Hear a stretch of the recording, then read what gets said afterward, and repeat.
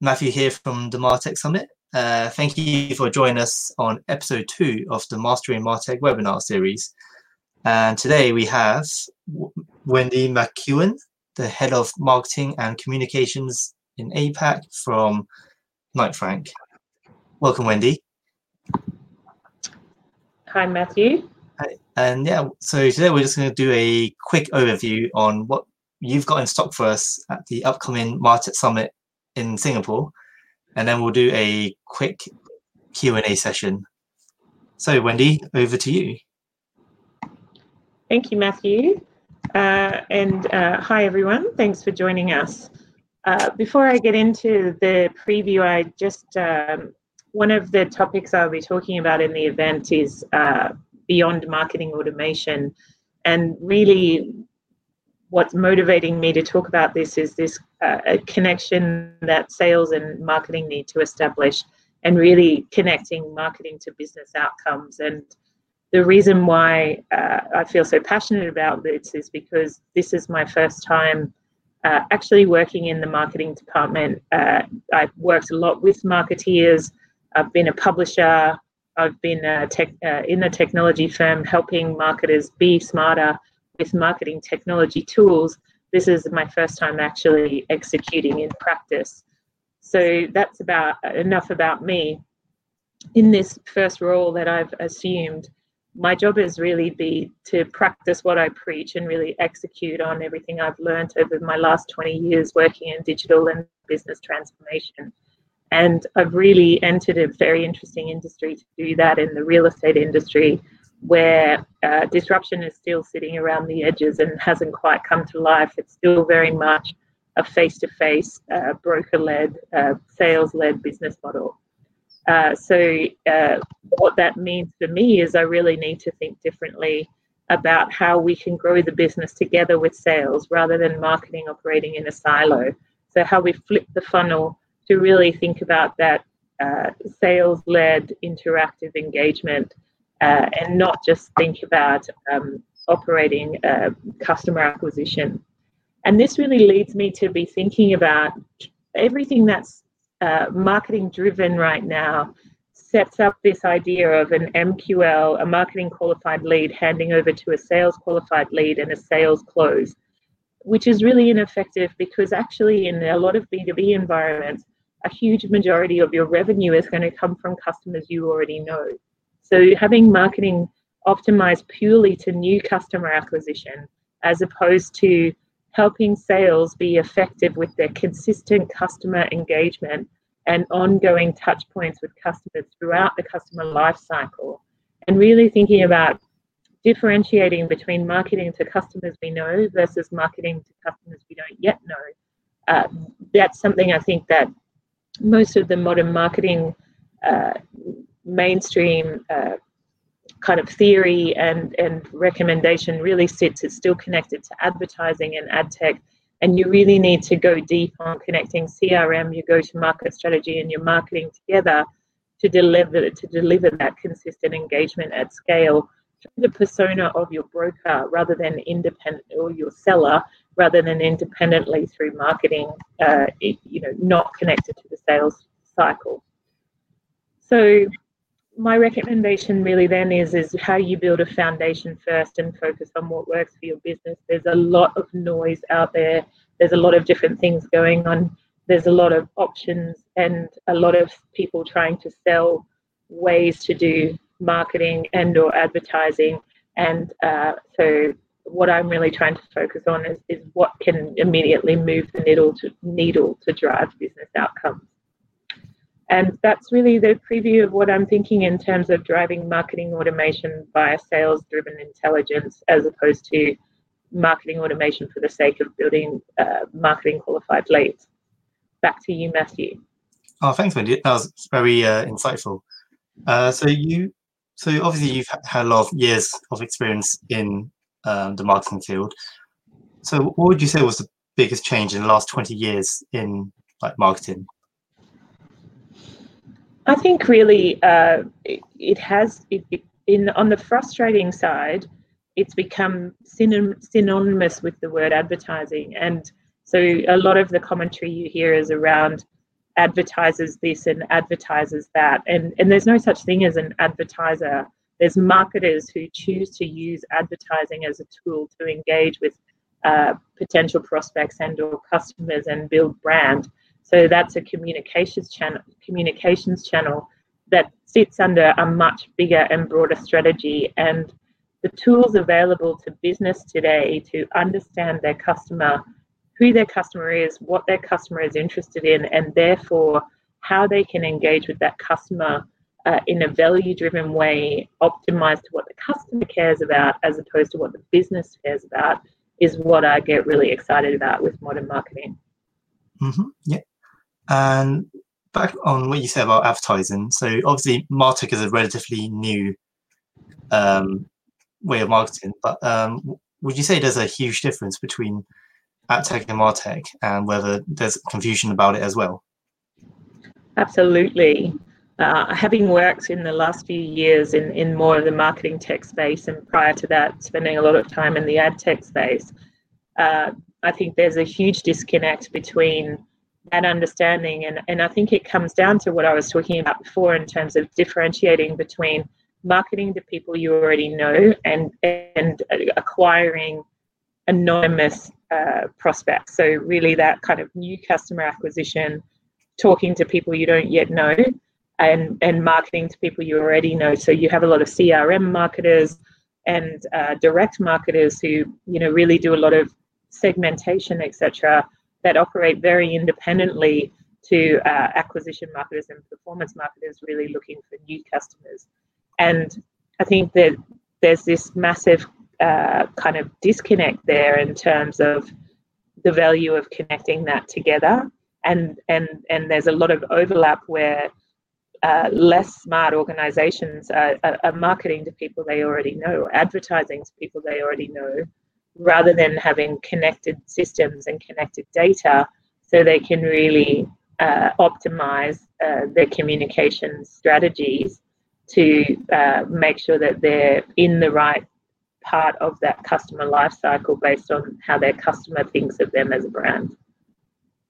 Yeah, thank you, Wendy. I'm sure our audience will have further questions on your presentation at the event.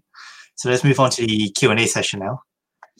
Sure. And the first question is, so what are your MarTech investment priorities in 2020 around harnessing customer data, and how does your company deal with consumer data coming from different sources? Well, this is a huge project because actually a lot of the customer data, as I said, you know, and what is driving the motivation for my presentation, clearly the people who know our customers best are our sellers.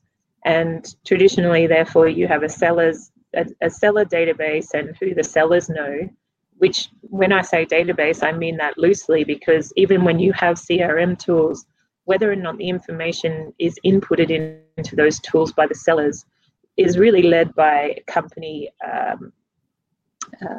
behavioral culture of within a company. So a lot of the time sellers are very protective of who they're talking to.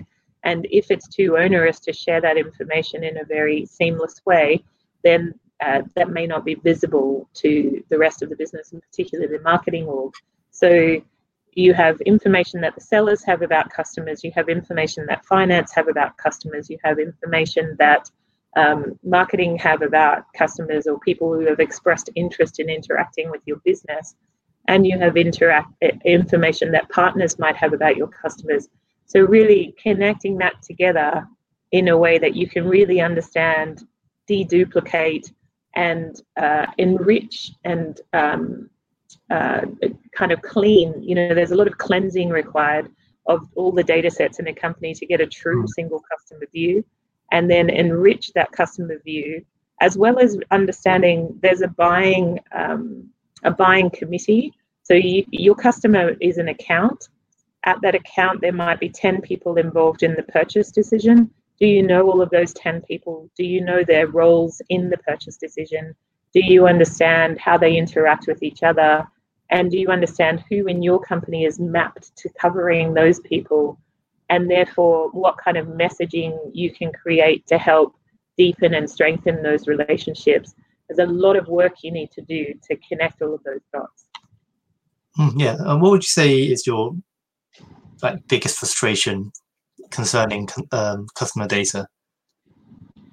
I think mindset. There's still a massive trust issue, right? You've got to earn trust and confidence internally to get people to want to connect data and to share data and to share insight and learning. You know, every time a seller has a coffee with someone, how do you make sure that you get the right intel from that coffee to help you be better informed about the type of marketing you create, to help those sellers be more effective in their ongoing sales relationships? How do you make sure that you're really keeping track of what matters to the top customer set? So I think the trust and confidence and mindset is the biggest challenge in any company right now, and sometimes regulation as well, clearly, because there's privacy issues and really that line around the customer taking control of what data they share with you and why they share it with you, and therefore how you can then communicate. No, thank you, Wendy. And let's move on to the next question. So what challenges do you see in processing this data, and do you combine marketing research, audience, customer experience, or any CRM data when planning or making your marketing strategy? Yeah, absolutely. So I was just talking about that really is, you know, the holy grail is connecting all of that data so you really understand who your customer is, what matters to your customer, and therefore the type of communications that will be relevant to them and inspire them to then engage with your business. And so understanding where they are in the life cycle in terms of, are they using your products? Are they interested in other types of products that you have to offer? Are they interested in, could they be an evangelist for your product? These are all signals. You have intent signals, and you have kind of ongoing engagement opportunities, which could lead to creating an advocate and also creating upselling and cross-selling opportunities. So it's really, really important that from when you first start influencing and start building a relationship through to when someone's your best customer, there's all different ways you can utilize that insight to drive better and more effective marketing. Yeah, and obviously the four things we have on there: marketing research, audience, customer experience, and the CRM data are all very important aspects to planning your marketing strategy. Would you say there was one in particular that stands out for you? Or would you say that? I think for B2B, CRM sits at the core because it's really that, understanding who your customer is and what matters to them, where everything else should branch out from. Nice. If it's good CRM, and that's always the challenge, right? Like the CRM isn't necessarily very comprehensive. Oh yeah, definitely. But working together to make it, whether you call it CRM or single customer view or customer data warehouse or customer, just that kind of real understanding of who your target customer is. And that also you don't necessarily reach everyone and anyone. Like this conception that marketing and brand has to mean something to everyone. Like I have a brand which really only needs to mean something to about 200,000 people in APAC. So my marketing strategy therefore has to be optimized to that layer of target audience, not necessarily anyone and everyone in the market. And understanding that is pretty crucial as well. Fantastic. And a lot of softwares out there. Where's the one software that you can't live without? This might not be the answer you expected. I would say LinkedIn. Oh, wow, that's good. And that's not necessarily, LinkedIn obviously has many different products that they offer, but I would say organically, LinkedIn is something that I rely on for so many different reasons, from finding talent to understanding customers to understanding the industry. I've now entered into building better relationships internally across borders within my own business and understanding who matters in my business that I'm working in. There's so many layers to LinkedIn in terms of how it can impact how I build my own credibility, how I learn from peers, how I develop relationships within the business, how I develop relationships within the industry. It's just got an endless amount of applications and is pretty central to my day. Yeah, I think I agree that LinkedIn is very important. Yeah. Yes. There's lots of ways you can leverage it. I think that a lot of people don't understand. Yeah, definitely. Right. Okay. And next question. So, if I were to implement a MarTech stack for a complex B2B multi-market environment, how would you advise me to start? Well, I think it goes back to that foundational comprehension of who are you trying to reach, and that starts from the account, and then the personas at that account, and what those personas, what matters to them, and then you build a nurture and engagement strategy from there. So that really, like I said before in my slides, there's a go-to-market strategy, there's CRM, and then there's marketing. And I think massively undervalued still, and I know in Asia people say it's irrelevant these days, but email marketing, and really understanding marketing automation as opposed to email marketing. And if you use all the right signals to customize and optimize the type of communication you're sending via email, and you send it through the persona of the person who has a relationship with the customer as opposed to independently from marketing, which you can do through the sales tools of a lot of marketing automation, enterprise level marketing automation tools. I think what we know is that a lot of companies adopt tools and only use 20 to 30% potential of those tools because the talent doesn't necessarily understand how to use them, and also the business hasn't connected the silos and the stacks to really fully leverage the capability of delivering a connected customer experience. So, connecting marketing automation, customer data platforms, connected to proper CRM, connected to customer service if that is in the wheelhouse of the business that you do. Ultimately delivers that connected end-to-end customer experience. And ideally that's connected to your ERP, your financial systems, as well as your HR systems. So you have the fully connected employee and customer experience, which is true end-to-end business transformation. Yeah, nice. And moving on. So I think related to the previous question, what are the top 3 concerns you should watch out for when implementing the MarTech stack? This is a great question.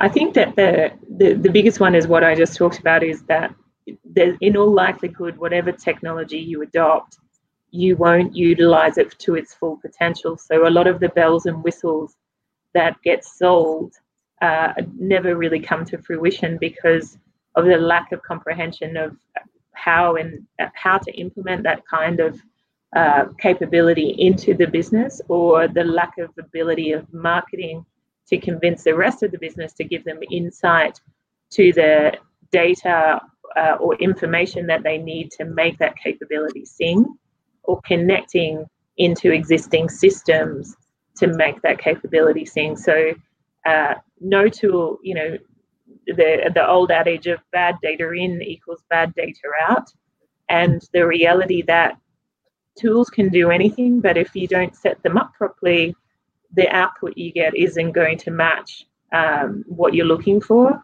and doing all of that hard work up front in order to get the business ready to really take advantage of the type of tools. And I think the other thing I've seen is somewhat intimidation of people to think that they need to adopt tools like this to keep up with the modern commentary or whatever the market's saying they should do, as opposed to what they need for their business and what their business is ready for. And thirdly, I would say that tendency to skew to what you're familiar with, as opposed to what can really make a difference to the business, and fighting for what the business can really take advantage on it based on what the business is ready for, as opposed to adopting something for the sake of adopting it. All right, thank you, Wendy. Moving on, what should publishers and brands be doing now to prepare for a cookieless world? It's funny when you say now, because I feel like this is something I've been thinking about for about 10 years. Back when I worked in publishing and we were trying to compete against the walled gardens and come up with a reason, we were contextual publication and destination, and then we were trying to compete against people who actually had identity in the form of publisher was competing against Facebook and Google, which, as we know, has been deteriorating publisher revenue for many years now. Now I'm on the brand side. I'm sitting there staring at the same issue of how do I build something of enough value to entice someone to tell me who they are, because relying on anonymous activity now is less and less useful. So again, having that ability to connect data and all of your offline data and all the data about your customer you can gather by having proper connected systems internally gives you a solid, clean, and then something you can enrich in terms of a first-party stack that can then help, first-party data stack that can then help you be more effective with your personalization and optimization and digital customer experience. So really putting the work in around understanding your customer, connecting data silos, thinking differently about value and what matters to the customer as opposed to what you're trying to sell, understanding what the customer cares about, so spending time with customers. These are all things. And then I think when you look at the examples of Under Armour and Nike and them buying utility applications in existing communities, this is their way to remain persistently engaged with people beyond the transaction of selling a pair of shoes or apparel, and giving them that ongoing interaction and ability to build their own walled garden. And so thinking about, are there ways that you can build community and interaction that isn't just based on a transaction and a point of time? It's a huge mountain to climb, and it's no small challenge that we've all got to figure our way through. Yeah, I think we're all in this together, so hopefully we'll all be prepared for it. Well, I don't think it's a new problem. That's my point. I think that context versus identity has been an issue for a long, long time. It's just becoming more pronounced now because of where we're going with the cookie environment. Yeah, thank you. That was very insightful. And that's it for today. Thank you so much for joining us, Wendy. There's really great content in there. If anyone has any specific questions for Wendy, please do get in touch. Thanks again, Wendy. We look forward to seeing you at the Martech Summit in Singapore. Looking forward to being part of the community and learning from the other great speakers and attendees. Yeah, definitely. Okay, and for all the latest updates on the Martech Summit, please do check out our social media profiles listed here. And thank you to everyone tuning in, and we hope to see you again in another one of our episodes. Thanks. Bye-bye. Bye.